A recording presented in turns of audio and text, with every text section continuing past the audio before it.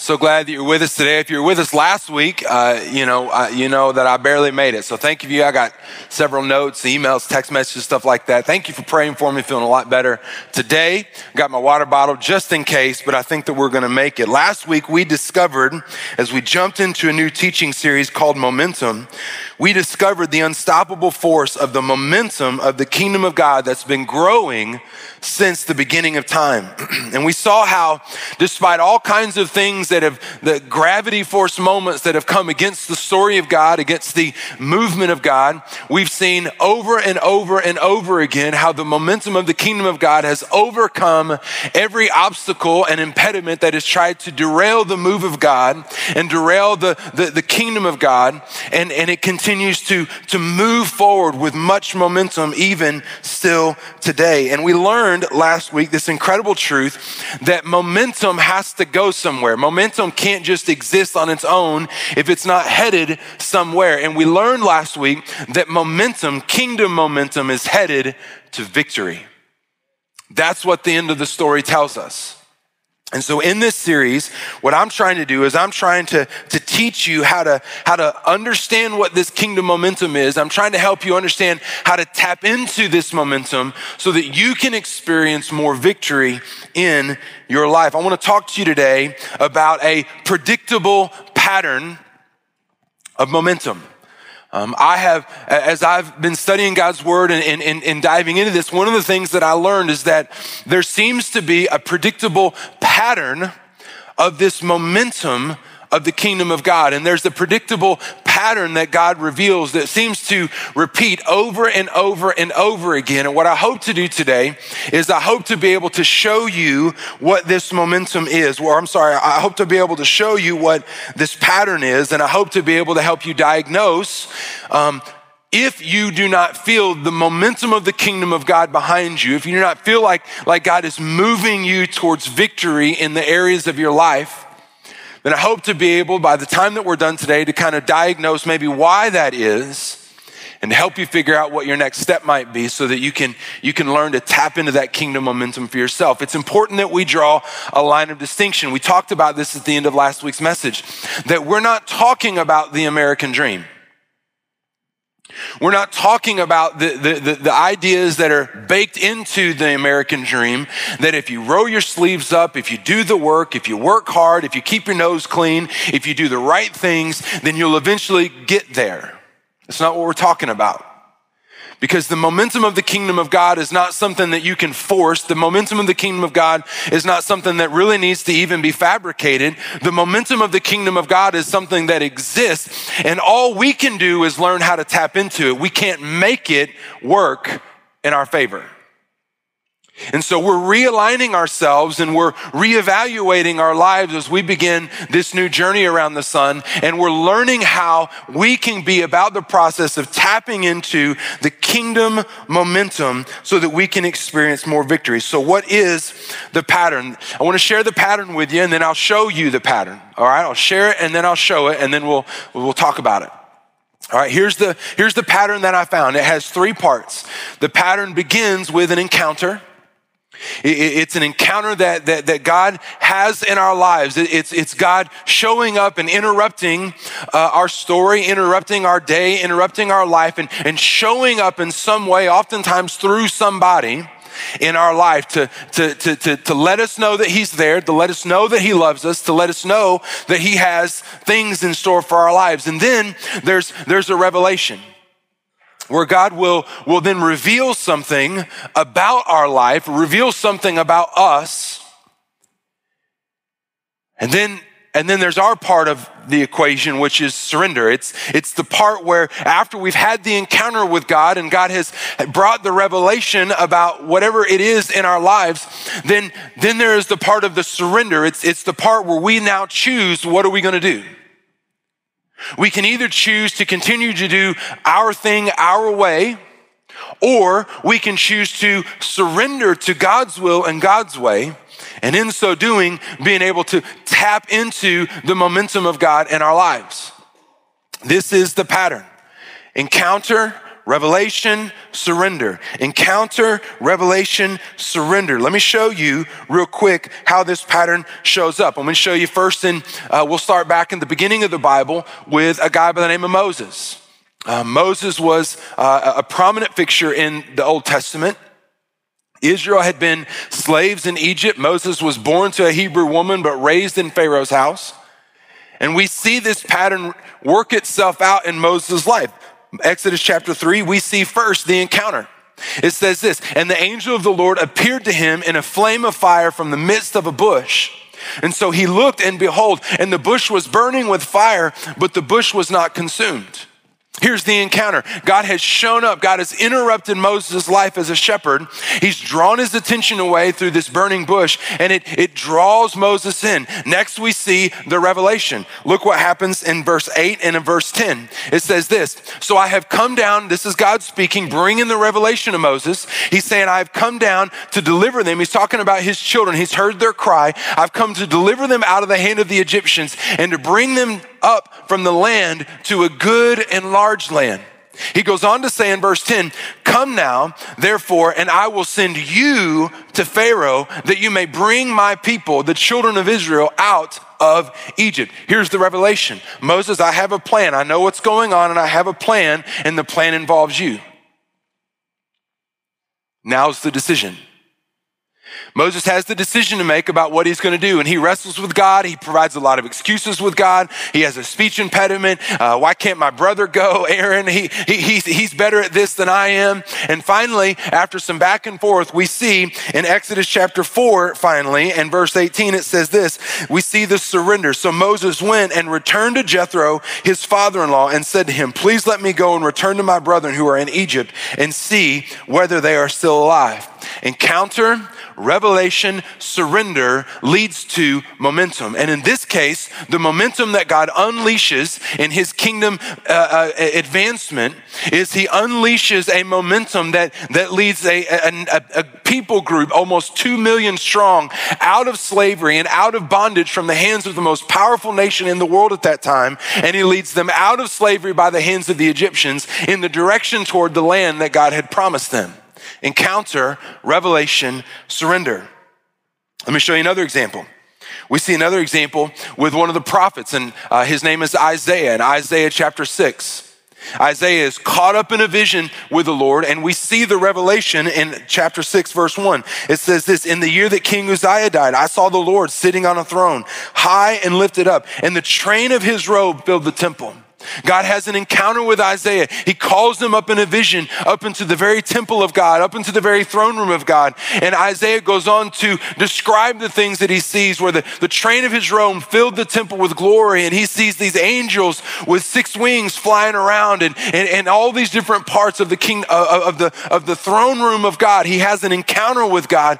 And then God brings the revelation in verse 8. And God says this from the throne. He says, whom shall I send, and who will go for us? God reveals that I want to send somebody back to earth. I want to send somebody back with this vision to be able to tell people what they've seen so that they can know that there is a God.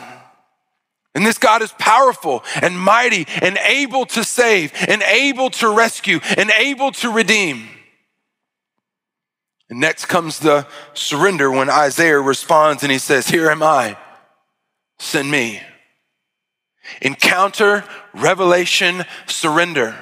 And in this case, this surrender unlocks a kingdom momentum where God sends Isaiah back to be one of the most influential prophets in the nation of Israel. And much of his writings and what he saw and experienced in his life is recorded in a book by his name in the Old Testament of your Bible.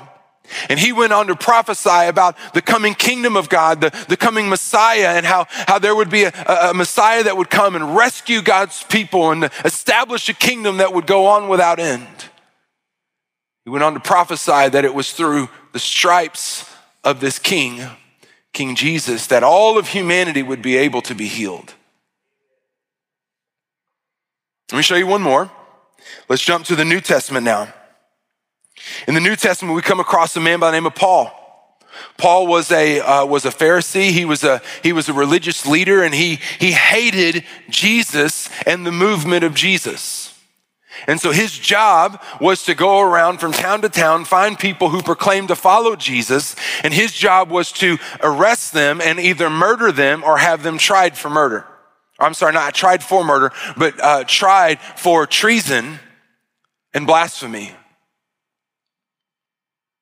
We see Paul's momentum experience in Acts chapter 9. First, we see the encounter in Acts chapter 9 and verse 3. As he journeyed, he came near Damascus, and suddenly a light shone around him from heaven. And then he fell to the ground and heard a voice saying to him, "Saul, Saul, why are you persecuting me?" You see, he has this encounter. His name was Saul, later gets changed to Paul. And Paul or Saul has this encounter with God. He is on his way. He's living his life. He's doing his own thing. He's persecuting the believers and the Christians. And God comes and he interrupts his life. He interrupts the flow of how he's living. And he has an encounter with Paul. And Paul has an encounter with God. And next comes the revelation. The revelation is in verse 6. And the Lord said to him, "Arise and go into the city of Damascus, and you will be told what you must do." You see, in this particular instance, God does not give a lot of revelation to Paul on exactly what it is that he's supposed to do. He just asks Paul the question, "Paul, why are you persecuting me?"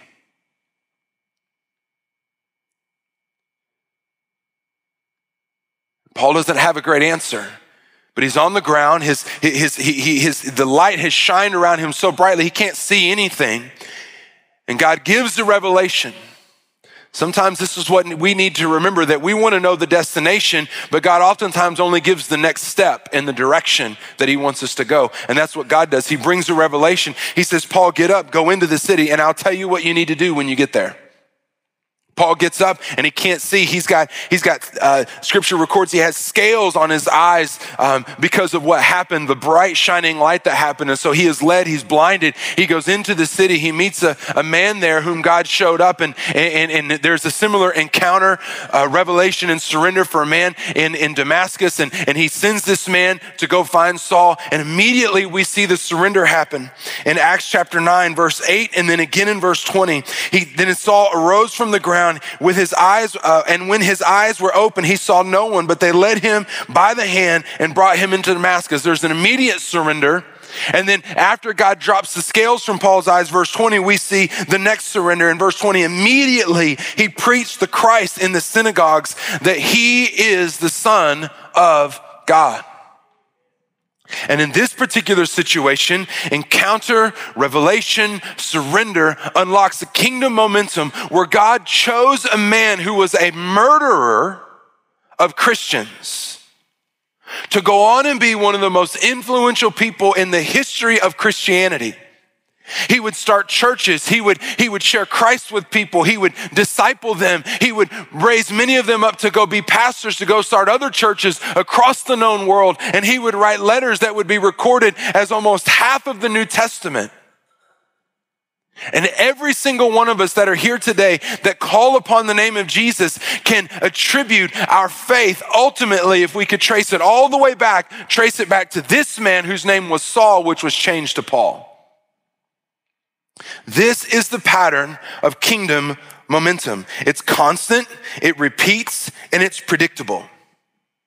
Over and over and over. These are just 3 examples. I could unpack hundreds of examples in scripture where the kingdom momentum that comes from heaven, a force that doesn't have to be fabricated or created because it already exists. It will go on without end. It will not be overcome. It will not be derailed, and it is headed towards victory. And God wants you to be able to tap into this kingdom momentum in your life. And not only does God want this for your life, I believe that God wants this for our church. That we could tap into as a church this kingdom momentum, that we could see more people discover life in Christ and belonging in community and live a life that matters, that makes a difference. So I've showed you, I've revealed and shared the pattern. I've showed you in scripture how it happens.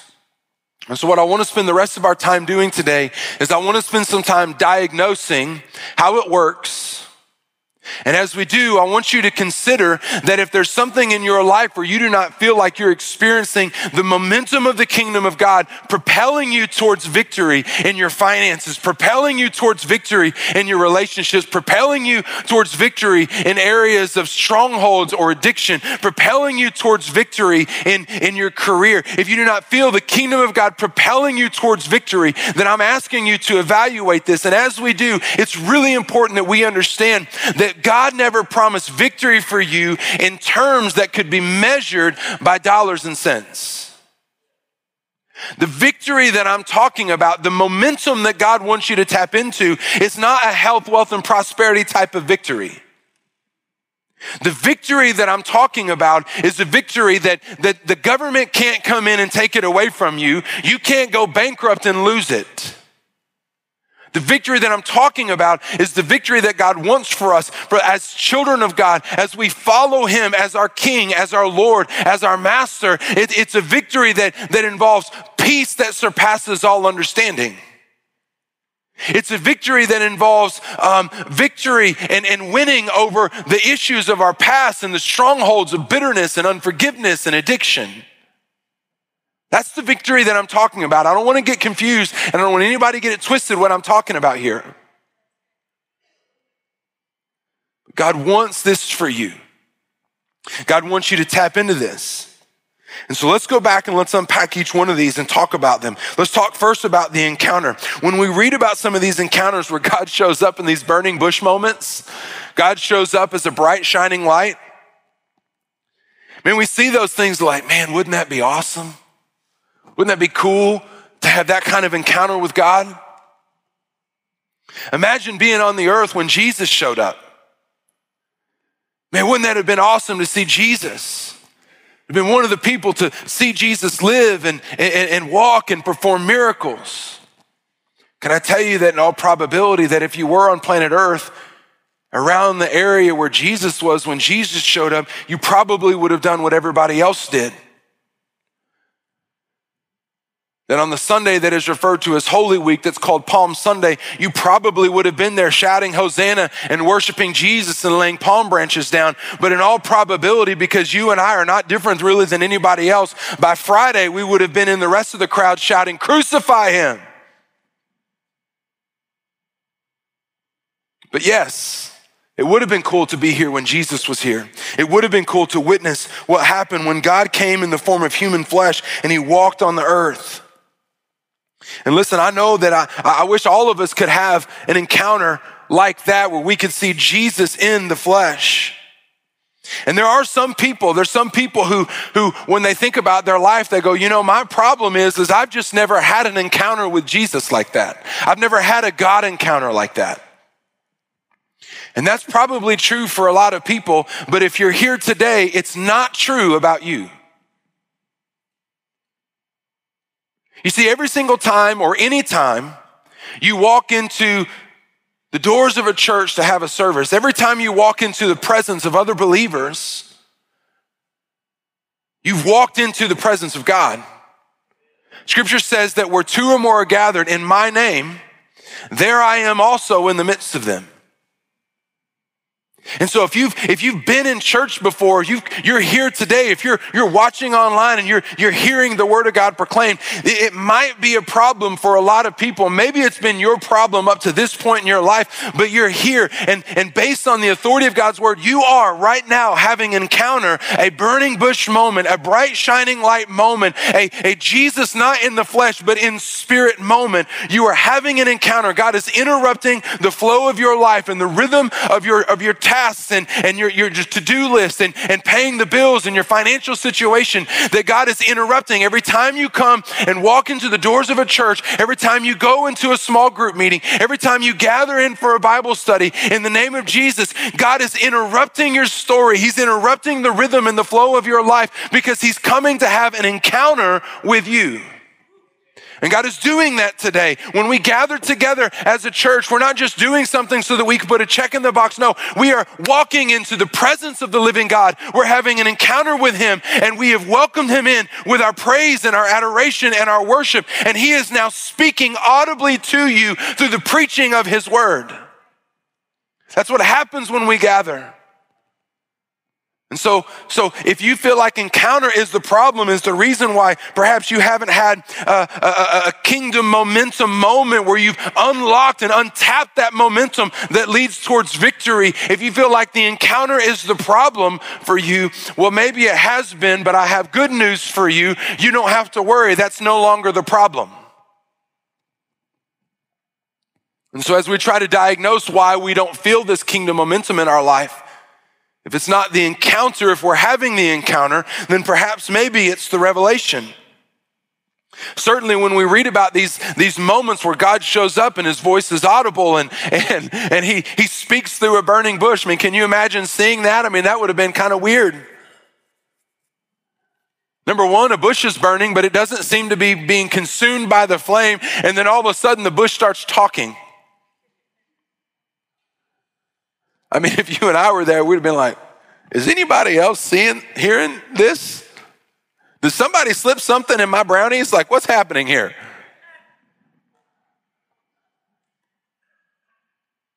Can I tell you that oftentimes in life, we have a tendency to say, you know, God, if you would speak to me today like you did then, oh God, if I could just hear your voice audibly, if you could speak to me like you did Isaiah, if you could speak to me like you did Moses, if you could send an angel like you sent to Mary and Joseph to tell them about the coming birth of Jesus, if you could speak to me like Paul, oh God, I wouldn't be confused. I wouldn't have any questions, Lord. I would go wherever you would send me if you would just speak audibly like that in my life. And I understand that sentiment, and I used to think that way. I used to believe that myself, but I've learned some things that have changed my understanding and my expectation about how God speaks to us.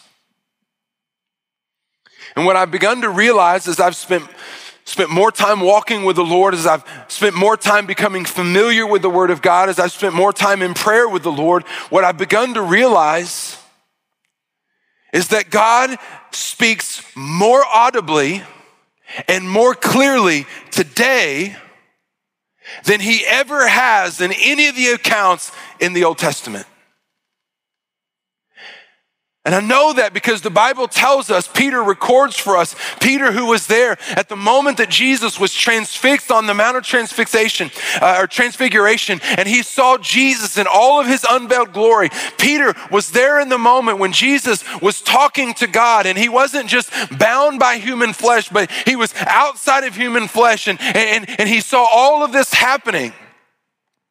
And Peter records for us in one of his letters, he says, I'm telling you that the written word of God is a more sure and more certain testimony than anything I could tell you about any of the miracles that I witnessed with my own two eyes. In other words, what Peter is telling us is that the word of God is a more audibly clear voice from the King of heaven than any of the miraculous divine encounters that happen in either the Old or the New Testament. I was listening to scrolling through social media this last week, and I heard a pastor say this. I thought, oh my goodness, that's so good. Listen, if you want to hear God speak, open up the Bible and read it. If you want to hear God speak audibly, open up the Bible and read it out loud. I thought, man, I wish I would have thought of that. That's so good. But Lord, God knew I'd get prideful about it, and so I guess I'd thank you, Lord. See, the problem is a lot of us, when it comes to seeking a revelation from the Lord, a lot of us kind of have the same experience as the story of the man who was stranded on his house in a flood. Perhaps you've heard this. There's a story that says that there was a man who was stranded on his house in a flood, which is an appropriate title to the story. And the floodwaters were rising, and he was on his house, on the roof of his house. He was praying, Lord, would you save me? And a man comes along riding and he's got a rowboat, and he's rowing. He says, hey man, Man, I got space here in the boat. Why don't you come down from the house and I'll help you. I'll row you to safety. And the man on the house says, thank you. But I've been praying, and God said that I've been praying for God to save me, and my God will take care of me. And the guy goes, okay. He rows along, row my boat.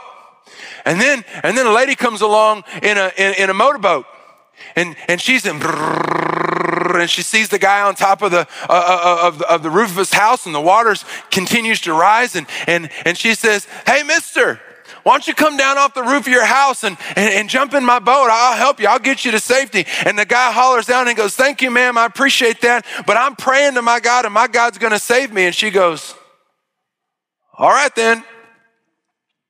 The man is on his house, on the roof of his house, and the water is now almost consuming the house entirely. And he's there and he's praying, God, would you save me? God, would you save me? And here comes the helicopter coming in, and they drop the rope down, and through the speaker, hello, grab a hold of the rope. We'll pull you to safety. And the guy hollers up, he goes, thank you so much, but I'm good. God said, I'm praying that my God will save me, and I believe that he will. Well, the story ends with the water overwhelming the house. The dude dies of drowning. He gets to heaven. He says, God, I prayed for you to save me. Why didn't you save me? And God said, I sent you a rowboat, a motorboat, and a helicopter. What more do you want? You see, here's the real issue, I believe, because this is the issue mostly in my life, and I believe I'm probably not alone in this. Most of the time, when we pray for revelation, we pray for God to speak, we pray for God to show up and say something to give us wisdom and direction in our life. Most of the time, God speaks, and we're asking God to give us something that's more clear, and we're looking for something that is more certain. And the reality of it is that God does speak, but we don't always like what it is that he says. And so we'll find ourselves in a situation where we're praying for wisdom of what to do in a relationship because I want to be married. But God has already told you that the person that you're dating is not a godly person that's going to lead you to love God more. And you don't want to hear that. And so then you ignore what God has said and you continue in the relationship. Or perhaps we're praying for God to help in a career situation. God, I wish that I could take steps forward in my career. God, would you show me how?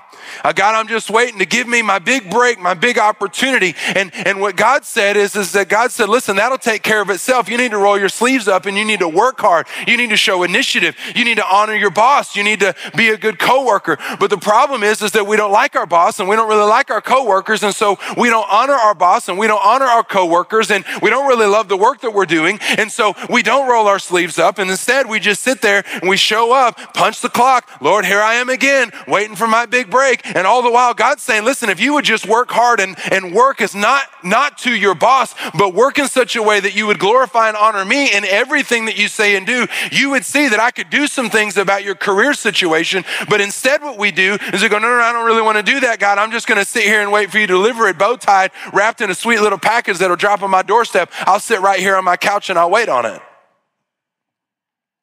Or sometimes we ask God to do a miraculous healing, restorative thing in our marriages.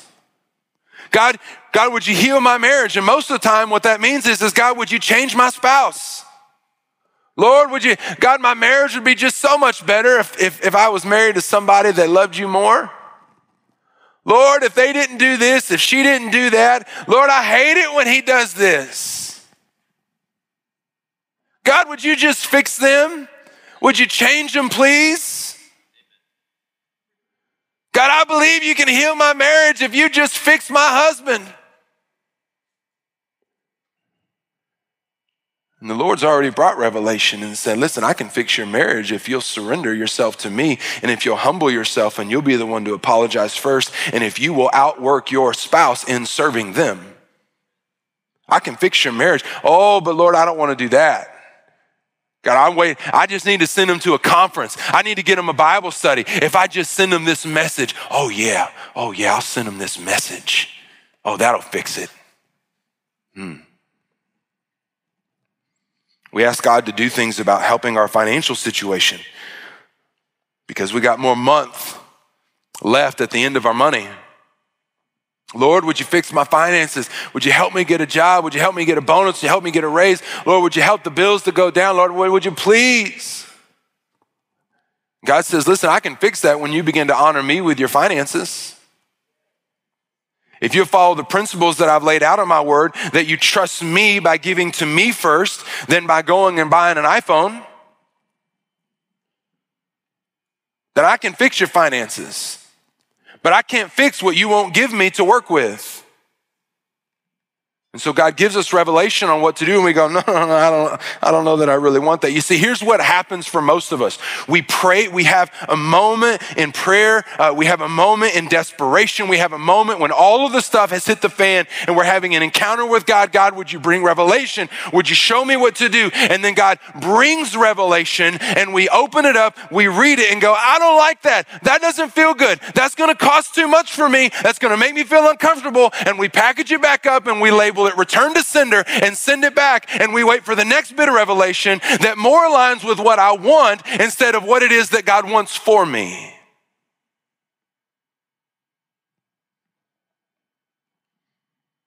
The problem of why we don't tap into kingdom momentum is not typically because of an encounter or a revelation.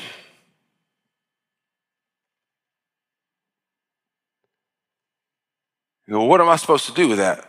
Preacher man, let me just try to bring some clarity. Let me try to bring some simplicity to the ways that we try to make the things of God, which are typically really, really simple, and we make it complex by putting the stuff of our life on top of it. God, that's not really what you said. You didn't really mean that.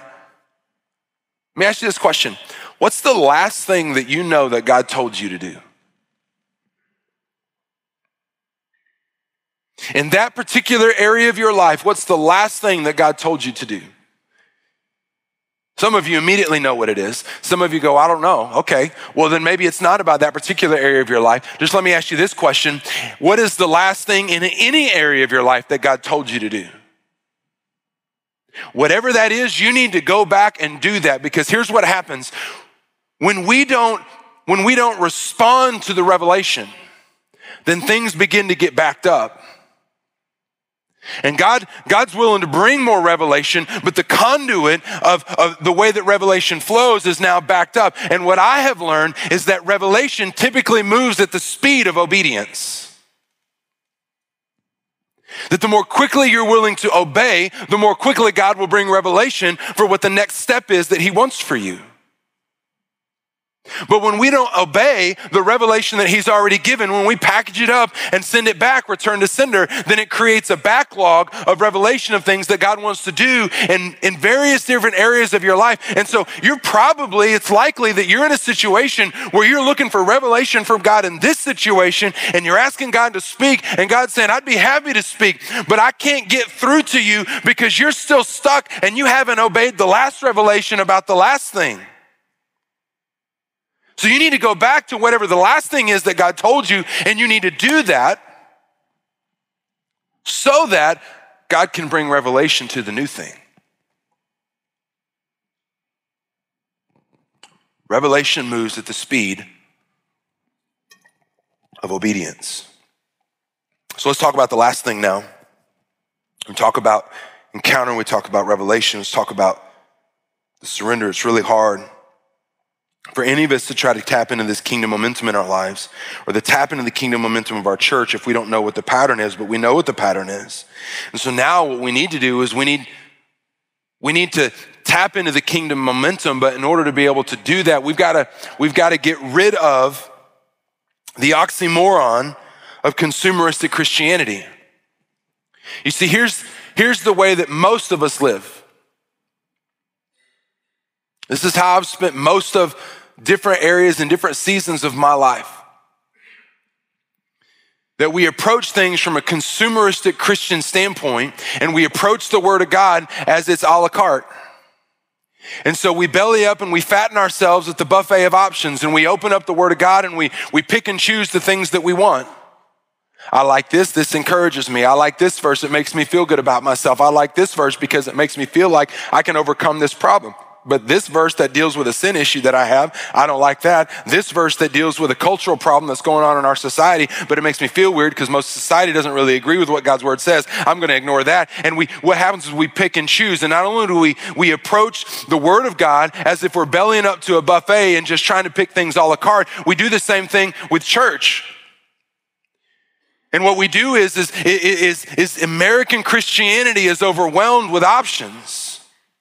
And so we might go to church and that might be good, but they don't really do these things fairly well. And so I'll rely on my podcast and I'll rely on YouTube and I'll just keep bouncing around from one church to the next church to the next church because I'm looking for a church that does worship like that church does it. And they put albums out and they're great. If I could just find a church like that, and I want to find a church that's got preaching like that church because he's written some books and he's got great podcasts and stuff like that. And I want to find a church that has kids ministry like this church because my kids had so much fun there, and student ministry like that church. And what happens is we approach church as if it's like trying on shoes. I'm just going to try to find the right shoe that fits me the right way. It makes me feel really, really good about myself so that I can feel good and I can look good.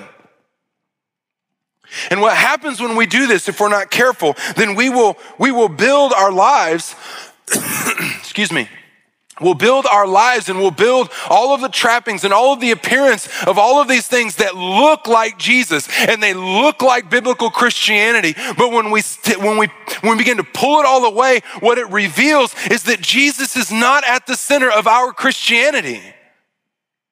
We are.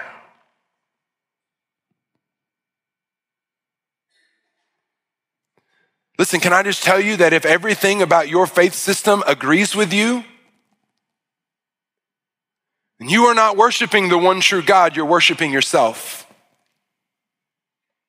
And convenience and self-interest have become the altars whereby everything that you make sacrifices for in your life, everything is laid down at the altars of convenience and self-interest because everything is ultimately worshiping me.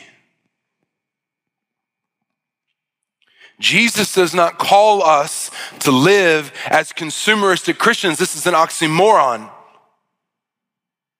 Jesus calls us to live differently. Look at Matthew chapter 16, verse 24. Then Jesus said to his disciples, if anyone desires to come after me, let him deny himself, take up his cross and follow me. For whoever desires to save his life will lose it, but whoever loses his life for my sake will find it.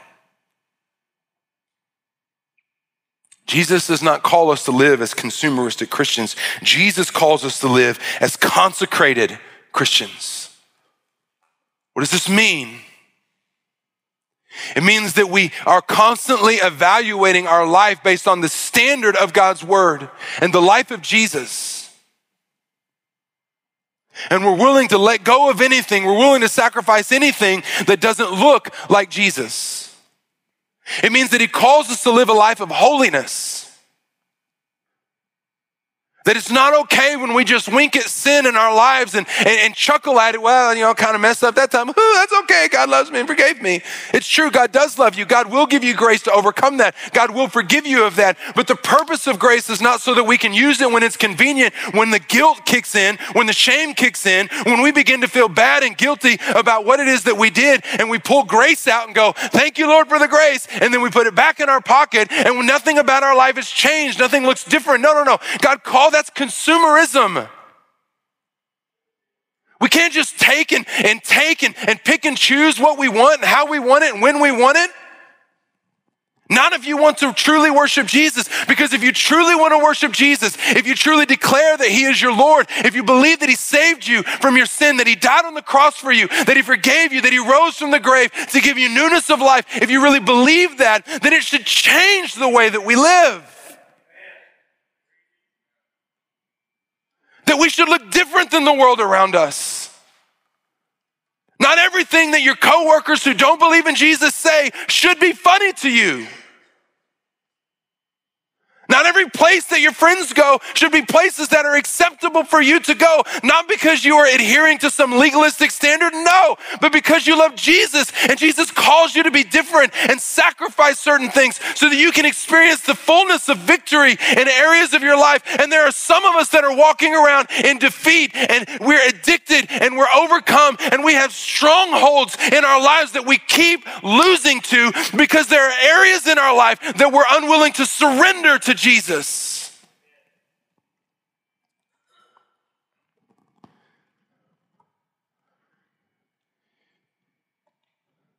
He calls us to respond to his love and sacrifice on the cross and the gift of his salvation by not only living a life that's holy, but by continually pursuing a closer relationship with him. Can I just tell you something that God's working on me right now?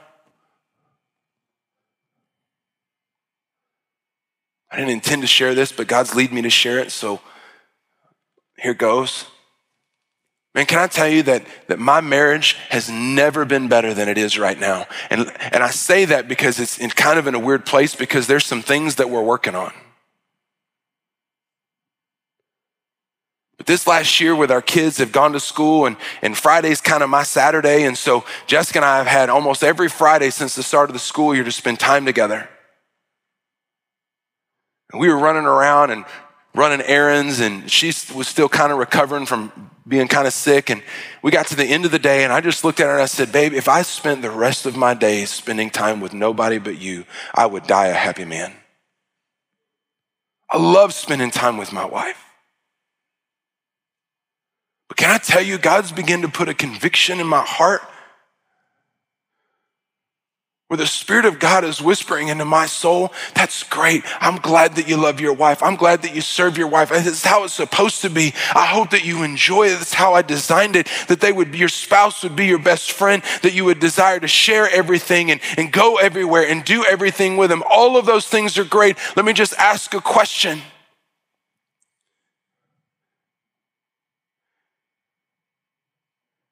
Do you desire to spend time with me like that?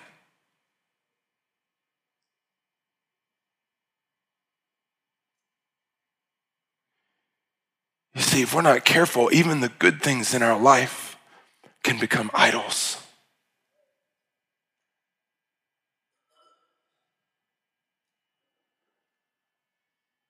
And in my time with Jesus, he's speaking into my heart and he's saying, listen, what are you doing to steal away those moments to spend time with me?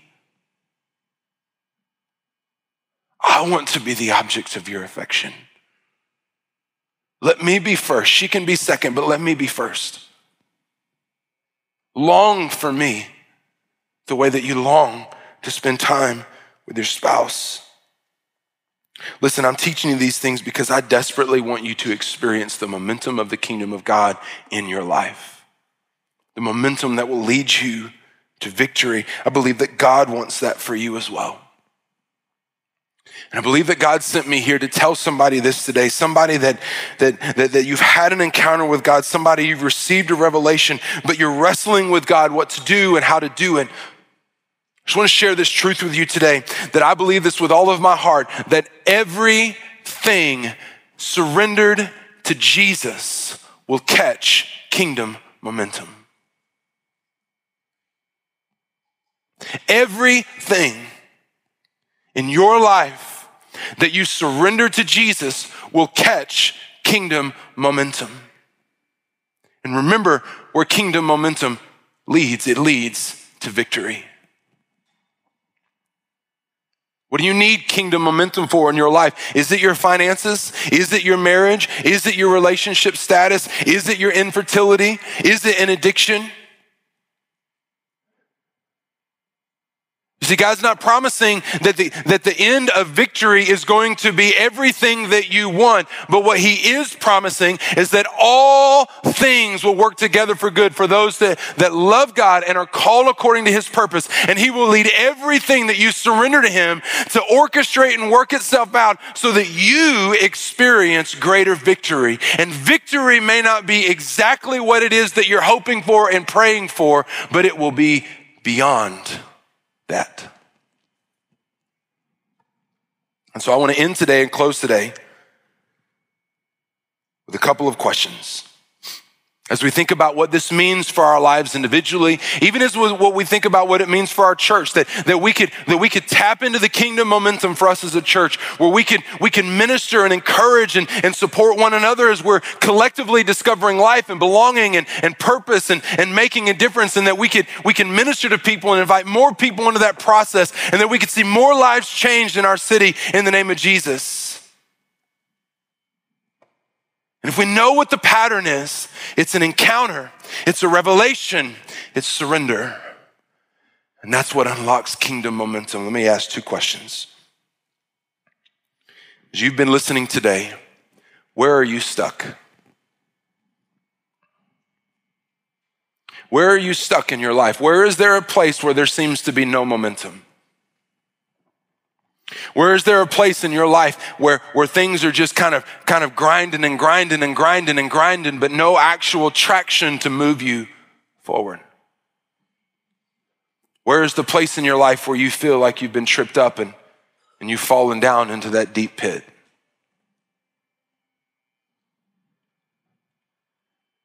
You see, God's brought you here today and you've had an encounter. And the word of God's been proclaimed. I believe it's led to revelation. And as you process that revelation, as you connect it to your life, as the Holy Spirit begins speaking and moving in you and trying to connect some dots and make some connections for you today, where are you stuck? The second question is this: what is your next step? You see, the surrender part of it is the part that you control.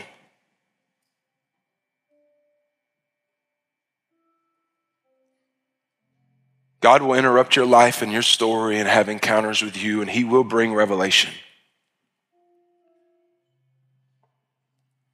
But he cannot force surrender. If it was, then it wouldn't really be surrender. It would be submission. And God loves you too much to force you into something. He will always give you the free will and the free choice. What are you going to do with what you've heard? In our church, we talk about this idea of what's your next step all the time because we've never fully arrived. There's always room to grow. So what is your next step? I can't answer that for you. Only the Spirit of God can do that and lead you where to go. And only you can make the decision to pick up your foot and to take that step. Encounter, revelation, surrender unlocks kingdom momentum. Where are you stuck? What is your next step? At Discover Church, we exist to see our city changed by Jesus, one life at a time. If you'd like to take your next step of faith today, text the word faith to 816-203-1835. Again, that's the word faith to 816-203-1835. If this is your first time listening, we'd love to connect. Reach out to us on social media and let us know that you've found us through the Discover Church podcast. Thanks for listening.